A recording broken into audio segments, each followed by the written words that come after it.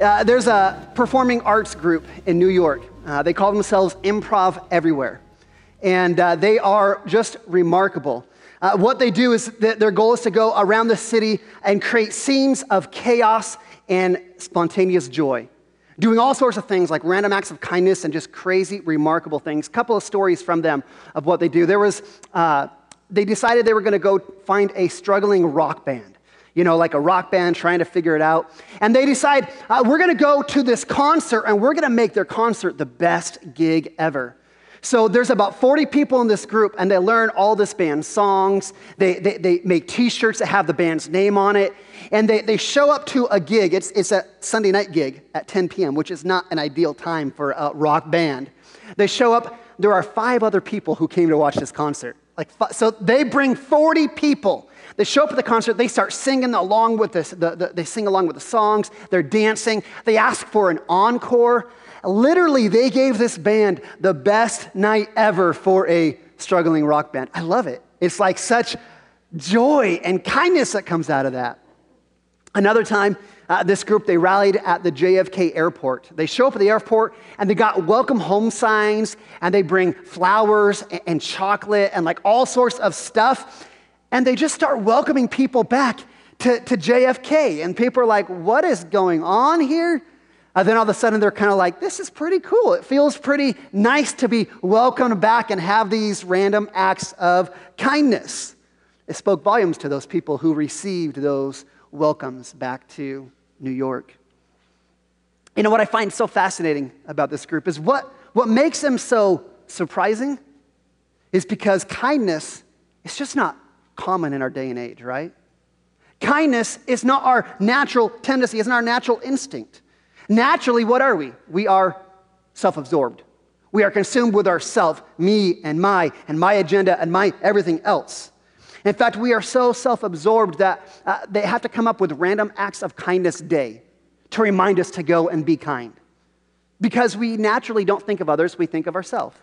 In fact, thinking about this, if you are from the previous generation, you're born in the 1900s. My kids are surprised in that. You're born in the 1900s. See, back in the 1900s, before there was Netflix, you actually had to go to a place called Blockbuster to rent a movie. You guys remember Blockbuster? You had to get a membership card. You'd go, they'd have all the movies, and you had to rent a movie and physically take it back to your house and put it in the VCR. Now, this is even crazy for you kids, you youngins. Like before there was streaming and DVDs, there was a VHS cassette, and the movie was on this film, on this tape, and you'd push play, and the tape would unwind and play the movie as you're watching it, right? You remember those days for some of us? And then you'd watch the movie, and then you'd hurry and get it back to Blockbuster before you got the $10 late fee, right? Now, because we are a culture that is focused about ourselves, what's good for me, oftentimes we'd forget to rewind the movie for the person who's going to watch it next, right? And so Blockbuster said, hey, we got to do something about this because it really stinks to get this movie and put it in and you realize I can't watch it, I have to rewind it first. And so what Blockbuster did is they came up with these stickers and these movie boxes that said, be kind, please rewind. See, what a simple thing for us to do is to push rewind on the movie, but we are so self-consumed, focused on ourselves and not about others, we actually have to be reminded, hey, this is an opportunity for you to be courteous and kind to the next person who's going to rent this movie.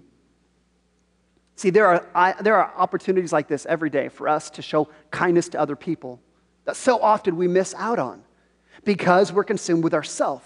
We're consumed with our rights and our agenda and our plan and everything else. In fact, this happened to me this week. I missed out on one of those opportunities to show kindness to somebody else. What happened, I was driving down Washington Avenue. I was headed to work. And it was Wednesday morning, so there was a little bit of rain that morning. I'm driving down, and there's a lady next to me. And I'm like, okay, she's driving the lane next to me. That's fine. And then the car in front of her decides they're going to turn onto one of the side streets. And she's like, well, I don't want to slow down. So she starts changing lanes when I'm right next to her. Now, because I'm a good driver, at least I tell my wife that. She doesn't always agree, but I'm a good driver. So I swerve into the turn lane, and I'm laying on my horn so she sees me, and she doesn't hit me. That's good. I was able to avoid it. Listen, have you ever been that lady where you're just driving and maybe your head's not there, you're thinking about something else? Or maybe you're like in a rush because you got to get to the bathroom and you're just not focused on anything else? Or maybe you're just having a bad day and you made a bad decision and you swerve into somebody else and you're like, man, I feel so dumb and I feel bad. You been there? I know I've been there. So I'm driving and I get past that lady. I'm like, I'm not going to stay. I'm going to get ahead of her. And as I'm getting ready to pass her, again, by the grace of God, there's no accident. There's nothing wrong with my car. Everything is fine. I had an opportunity, recognizing maybe she's having a bad day. I had an opportunity to kind of wave my hand and say, it's okay. It happens. But that's not what I did. I'm driving, and I give her the glare. How dare you? How dare you almost hit my car? I missed an opportunity. And then the craziest thing is, as I'm driving to work, I get to work and realize, man, the irony of I'm supposed to preach on kindness this weekend. And this was an opportunity for me to show kindness to this lady that I missed out on because she threatened my car. I almost got in a wreck because of her. It wasn't my fault, it was her fault. And that's where I'm so self-absorbed, I'm going to defend myself and defend my car because she did something wrong. Instead of saying, you know what, the grace of God, nothing happened, let me just show her a little bit of kindness.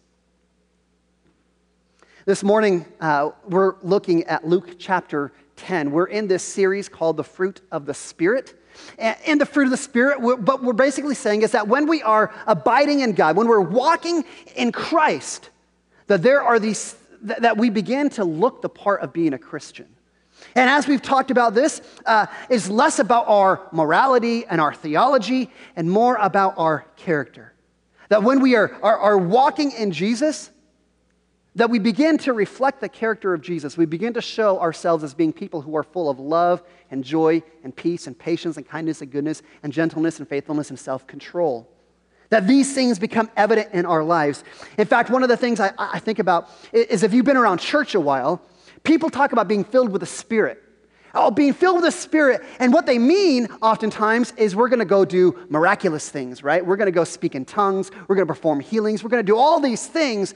But when I look at my scripture, I think being filled with the Spirit, what it looks like is to be people that are filled with love and joy and peace and patience and kindness and goodness and gentleness and faithfulness and self-control. See, I think God is more concerned with who we are and who we are becoming and not as much as what we're doing. So today, we get to talk about kindness. And kindness is a great thing. Kindness, I want to be just clear in what we're talking about when we talk about kindness. Kindness is not an emotion. Kindness is not a response to a feeling. Kindness is a choice.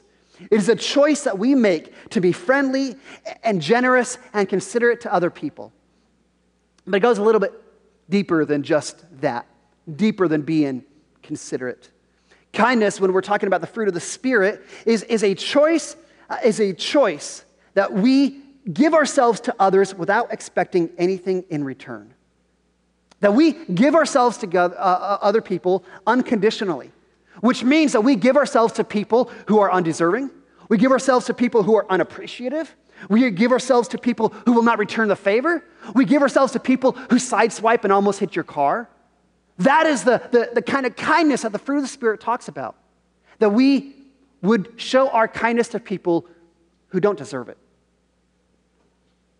This means that we do show kindness to the lady who cuts us off. We show kindness to the people who might hurt us, who have failed us. It means that we are kind to the people that are hard to be kind to. And that is where the fruit of the Spirit, that is where the idea of kindness becomes challenging. Because we have to be kind to people that it's hard to be kind to. Luke 10, the story of a Good Samaritan. If you've been around church very long, you're familiar with this story. If you have not been in church, you're probably familiar with this idea of the Good Samaritan, right? Like there are hospitals all throughout our country that are called Good Samaritan hospitals based on this story. There is a World Relief Organization called Good Samaritan.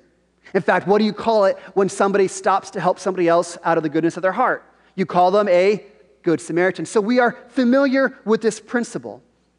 This story that Jesus tells about the Good Samaritan is really about the kingdom of God. That's what Jesus is talking about. Where Jesus is interacting with this religious leader, and he says, this is what it looks like to be a Christian. To be a Christian means you love God and love people, and that's the evidence that you have a relationship with God. That is loving God and loving people is the evidence that you are a Christian. Because naturally, we don't do those things in ourselves. Again, naturally, who do we love? We love ourselves. We love ourselves.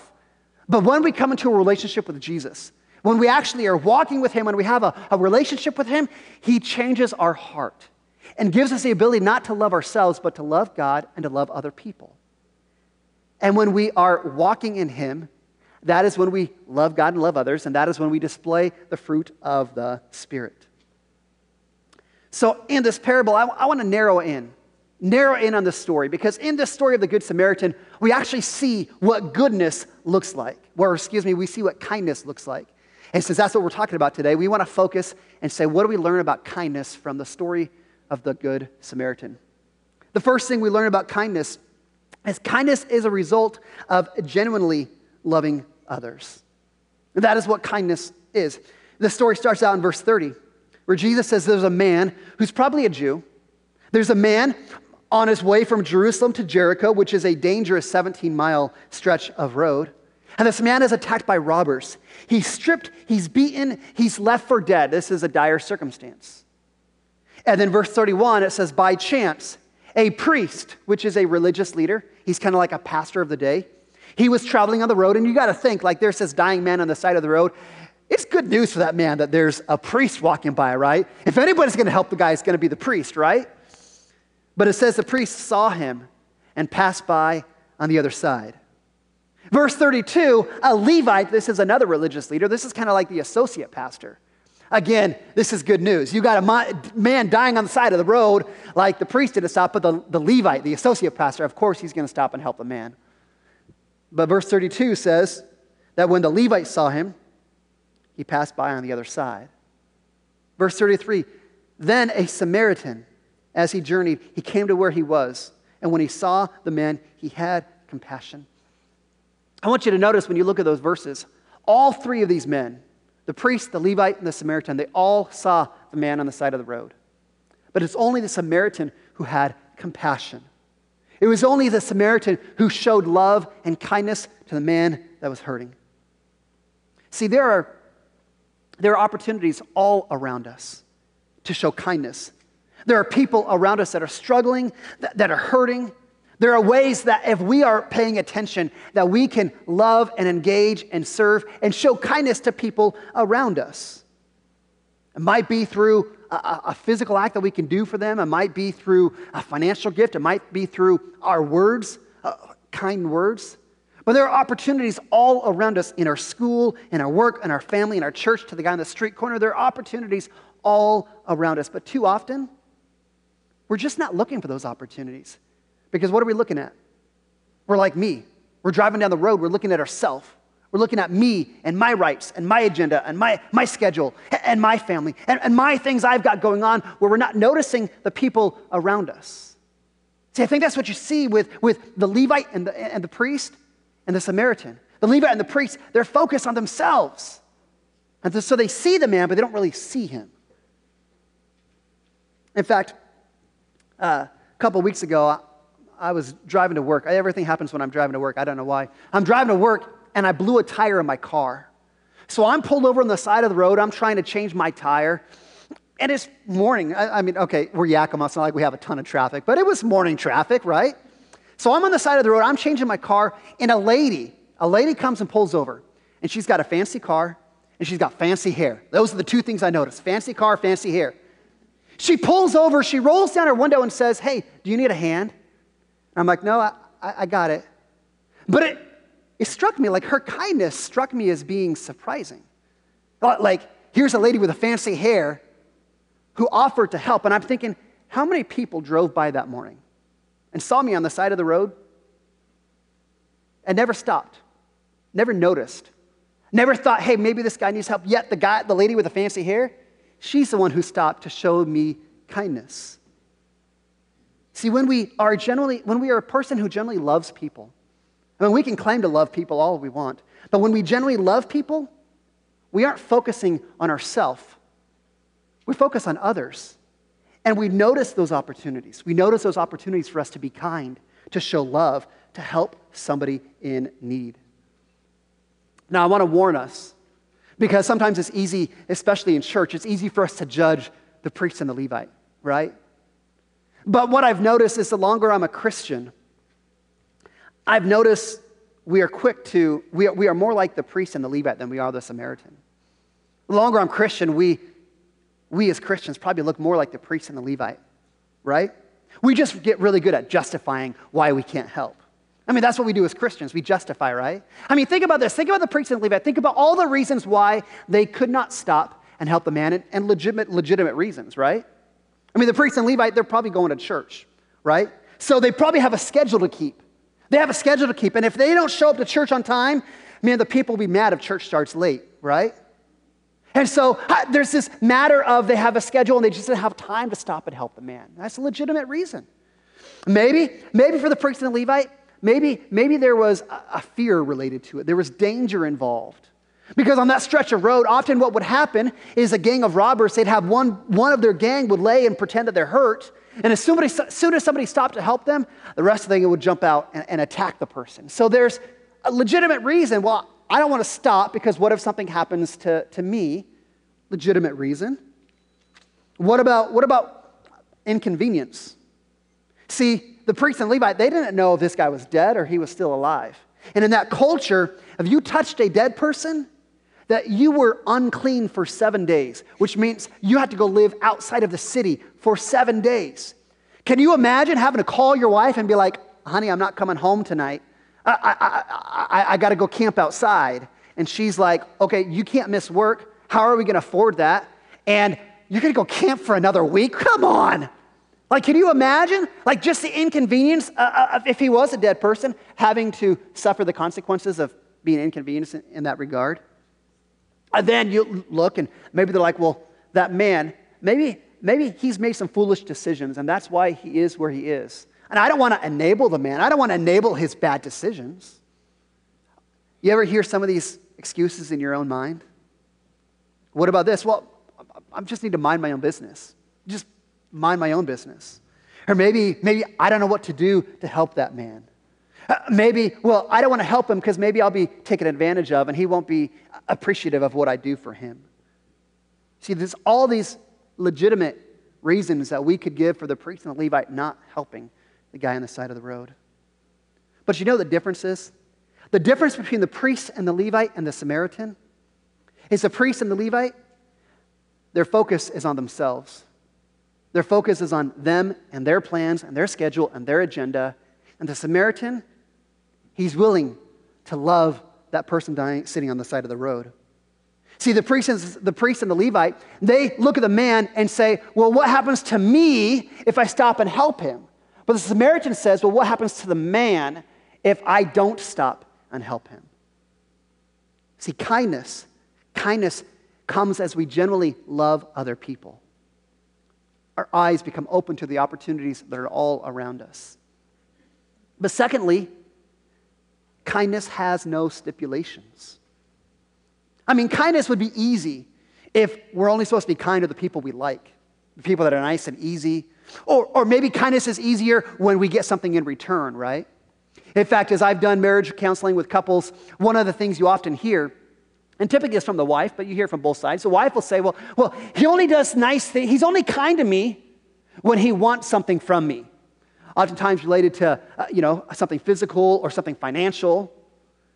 Their kindness has stipulations. I'll be kind to you when there's something in it for me. But in fact, this is the very reason why Jesus tells the story. Because remember, you've got this religious person, this religious leader, and he knows I'm supposed to love God and love my neighbor. And his question to Jesus is, who is my neighbor? Who do I actually have to love? What are my stipulations? He wants to know what is the least amount of love I can give? What are my stipulations? And so Jesus gives this story about a Jew and a Samaritan. Now, these are two groups of people who hated one another. They hated one another. The story says that when Israel was in captivity in the Old Testament, that there were some of the Jews who disobeyed God, who married some of their captors and had children with the captors. And this became the Samaritans. So to the Jews, the Samaritans were a reminder of what happened back then. And so the Jews viewed the Samaritans as like a half-breed. You're not even a real citizen. You're a half-breed. You're an outcast. We don't like you. In fact, the Jews would pray this prayer. This was a prayer that they'd pray in the temple. They'd pray and say, God, would you give us grace? Would you forgive us? But don't forgive them. Don't waste your grace on them. Talking about the Samaritans. So you've got this incredible animosity between these two groups of people. And so here's the Samaritan. He's going around the road and he sees his mortal enemy. He sees his enemy. Again, this is a Samaritan who's been mistreated and maligned. And here's his enemy in a vulnerable position. He has every opportunity to do something. But that doesn't stop the Samaritan from showing kindness. And again, I think we learn from this that kindness has no stipulations. I mean, look what Jesus said. In Luke chapter 6, Jesus is talking about loving our enemies. And this is what he said. He said, if you love those who love you, what benefit is that to you? He says, verse 33, if you do good to those who do good to you, what benefit is that to you? Sinners, non-Christians, they love those who love them. They do good to those who do good to them. But there's verse 35, Jesus says, love your enemies. Do what is good. Lend expecting nothing in return. And then your reward will be great in heaven. Verse 36, be merciful just as God is merciful. This means that our kindness can have no stipulations. That we are to be kind to the deserving and the undeserving alike. We're to be kind to the people that are hard to be kind to. We're to be kind to the person who maybe hurt us, who maybe violated us. Kind to the person who spoke ill of us, who let you down, who failed us, who gave us a wrong order at drive-thru, who didn't give us a pumpkin-spice latte that we were longing for. We're to be kind to the person who almost sideswiped us on the way to work. We're even to be kind to those who might take advantage of us. Why? Because our love is not focused on ourselves. Our love is focused on others. In fact, there's a story by a professional golfer by the name of Robert DiVincenzo. He was a professional golfer in the 1900s, the 50s or 60s, maybe in the 70s, something like that. In fact, his claim to fame is he once beat Jack Nicklaus at the British Open in the peak of Jack Nicklaus's success. Funny story. But there's a story goes that this golfer, Robert, he wins a golf tournament and gets a big old winner's check. It's a big old check. He's pretty excited. So he's walking to his car and a lady comes up to him. Lady's like, hey, congratulations. And then she starts kind of getting some tears. And he's like, well, what's wrong? And she goes, well, my child is sick. And they might die. And I don't know how I'm going to be able to afford the treatment to get help for my child.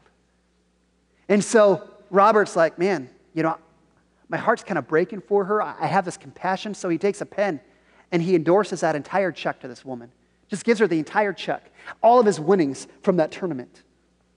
Well, a week later, one of the PGA Tour officials comes up to him and says, hey, Robert, hey, I heard this. Did you really give your entire check to this lady? He's like, yeah, I did.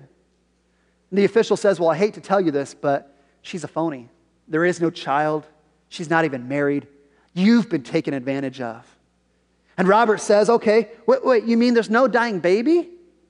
He says, that's the greatest news I've heard all week. See, that's the kind of kindness that we as Christians should be known for. See, many of us have never been taken advantage of because our kindness has stipulations. We're only to be kind to the people that are clean, that will return the favor to us, that are easy to be kind to. But I think the kindness that God expects from us is the kindness that we're going to be kind to the people who may not be deserving. We'll be kind even when we take advantage of. And many of us, we've never been taken advantage of because we're greedy, because we're selfish, because our love is on ourselves and not on other people. So here's Good Samaritan is teaching us that kindness generally loves people. Kindness has no stipulations. And number 3, kindness takes action. See, kindness is actually a verb, which means it requires some sort of action. And the Samaritan, he takes action in this story. He shows us what kindness looks like. Verse 34, he opens his hands. The text says that the Samaritan, as he journeyed, he came to the man and had compassion on him. And he went and he bound up his wounds, pouring oil and wine. See, this is probably the simplest act of kindness, is when we just give of ourselves. We can help someone in need. We can help them change a tire. We can help bandage their wounds. We open up our hands. We use what we have. Secondly, we can open up our schedule. Verse 34, it says, the Samaritan set the man on his own animal and brought him to an inn and took care of him, which means he actually had to give up his time. What is our most precious commodity? Is it not our time? And here's the Samaritan saying, hey, I've got other things going on. I've got places to be, but I'm going to open up my schedule so I can meet your need and be kind to you. The Samaritan also opens up his wallet. Verse 35 says, the next day, he gave the innkeeper 2 denarii, which is the equivalent of 2 days' wages, a couple $100. And he says, take care of this man. Whatever else you spend, I'll pay when I come back. Opens up his wallet to be kind. And it doesn't say this in the text, but another type of kindness, another example of kindness is when we open our mouth with kind words. There is such tremendous power when we use our words to uplift and build other people. In fact, Proverbs chapter 16 says, gracious or kind words are like honeycomb, sweet to the soul and healing to the bones. See, kindness is not just feeling bad for somebody and having compassion for them. Kindness requires us to take action.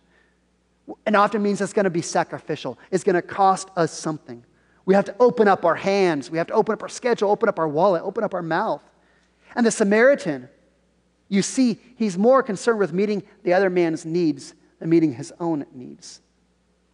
In fact, one of the things I think is so remarkable is when you look at the way that the Samaritan responded, man, he responded in very similar ways to the ways that Jesus responded throughout his lifetime. In Mark chapter 1, Jesus is in the middle of a crowd of hungry people that are all wanting his attention. And he hears a man with leprosy. He hears him cry out, Jesus, have compassion on me. And Jesus does. He has compassion on the man, and then his kindness takes action, and he heals the man with leprosy.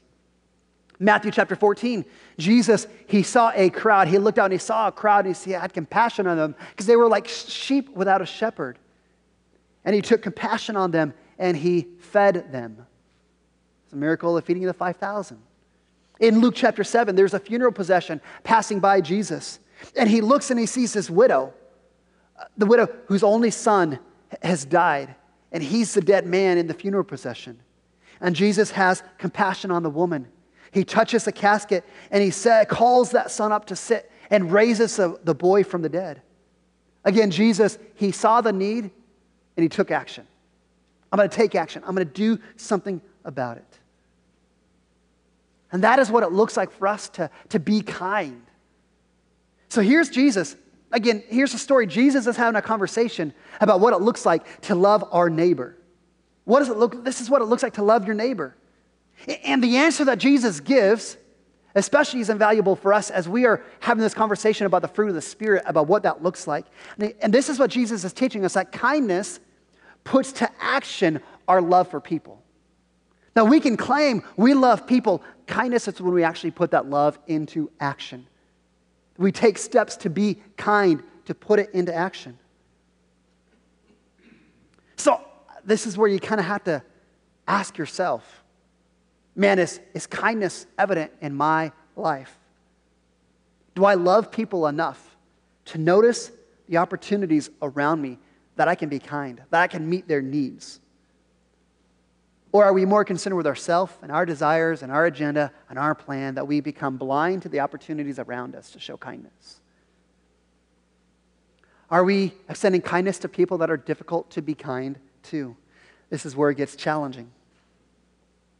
Because sometimes the most powerful thing that we can do with kindness is to give it to people who are undeserving.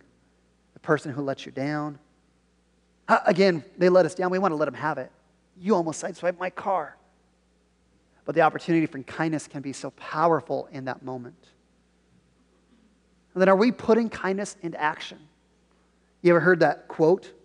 The road to hell is paved with good intentions. We all have intentions. Oh, I'm going to be kind. I'm going to help somebody out. And I may have compassion for somebody. But do we actually act on it? Again, think about your school. Think about your family. Think about your workplace. Think about our community. Think about our church. There are opportunities every day, multiple times for us to show kindness. Are we noticing them? Are we willing to be kind when there's nothing in it for us? Are we actually taking action on this? Now, can I let you in on a little secret here? It's a little secret here on this idea of kindness. In fact, it may not be a secret to you anymore because we've talked about this several times.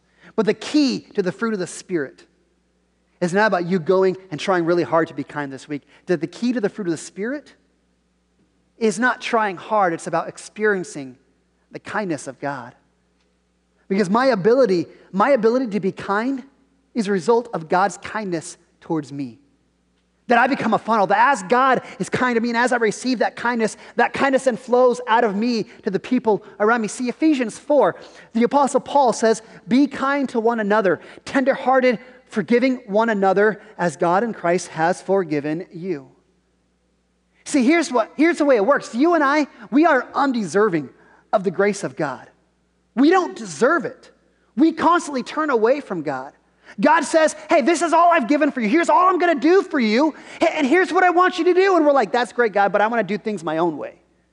Every one of us, we constantly turn away from God. I did it this week. Multiple times. We are so undeserving. But despite that, Christ still chose to be kind to us. He still chose to go to the cross. He still chose to take your sin upon himself. He chose to suffer and die in your place, and then to rise from the grave so that we could be forgiven, so we could have a restored relationship with God, so we could experience restoration in our lives, restoration in our families, restoration in our marriages, restoration in our community. Restoration is possible because of the kindness of God. In fact, Romans chapter 2 says it's the kindness of God that leads us to repentance. It's the fact that God has been gracious to us that leads us to want to follow him. What is the kindness that God has given to you? What are the blessings in your life that God has bestowed to you? Because as you experience his kindness, and as you experience that is where his kindness then flows through you to those people around us. That we are that funnel. That we don't become a person of kindness because we try harder. We become a person of kindness because we recognize the kindness that God has given to us. And you know what happens? You know what happens when we rest in the kindness of God, we experience his kindness. Man, we don't have to become an improv group to go around and do these things because kindness flows through us. And it is so tremendously powerful when we become a people that are known for kindness. It has tremendous power to change the world around us. In fact, a couple years ago, Sam and I had the chance to go watch Les Miserables.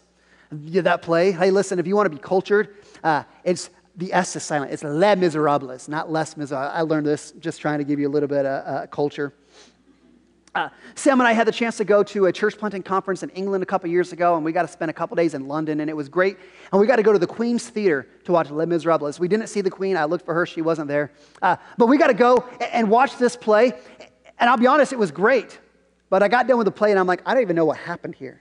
So I went back, and I kind of read all about Les Miserables.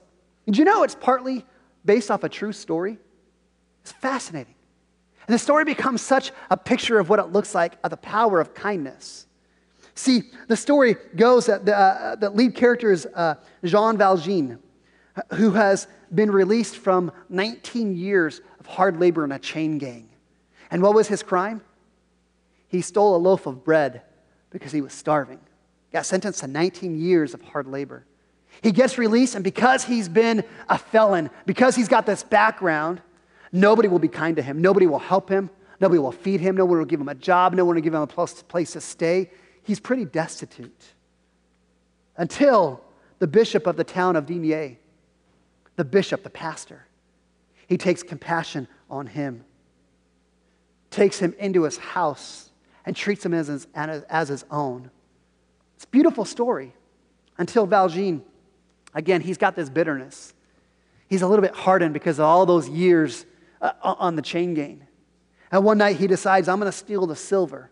I'm going to steal the silver from the bishop, and I'm going to take off and sell it and live my life. Well, he gets caught by the police. And the police bring him back to the bishop. And they bring him back for questioning. And the bishop looks and he's kind of surprised. He's like, what silver are you talking about? That silver belongs to him. It belongs to Valjean. In fact, he goes and he grabs the silver candlestick and he said, you know what? He forgot these too when he left him. And totally gives kindness to this man and lets him off. And the police are like, well, there's nothing we can do. So they release Valjean. And when the bishop and Valjean are alone, the bishop says this. He says, I bought your soul from the devil. Tonight, I've given it to God.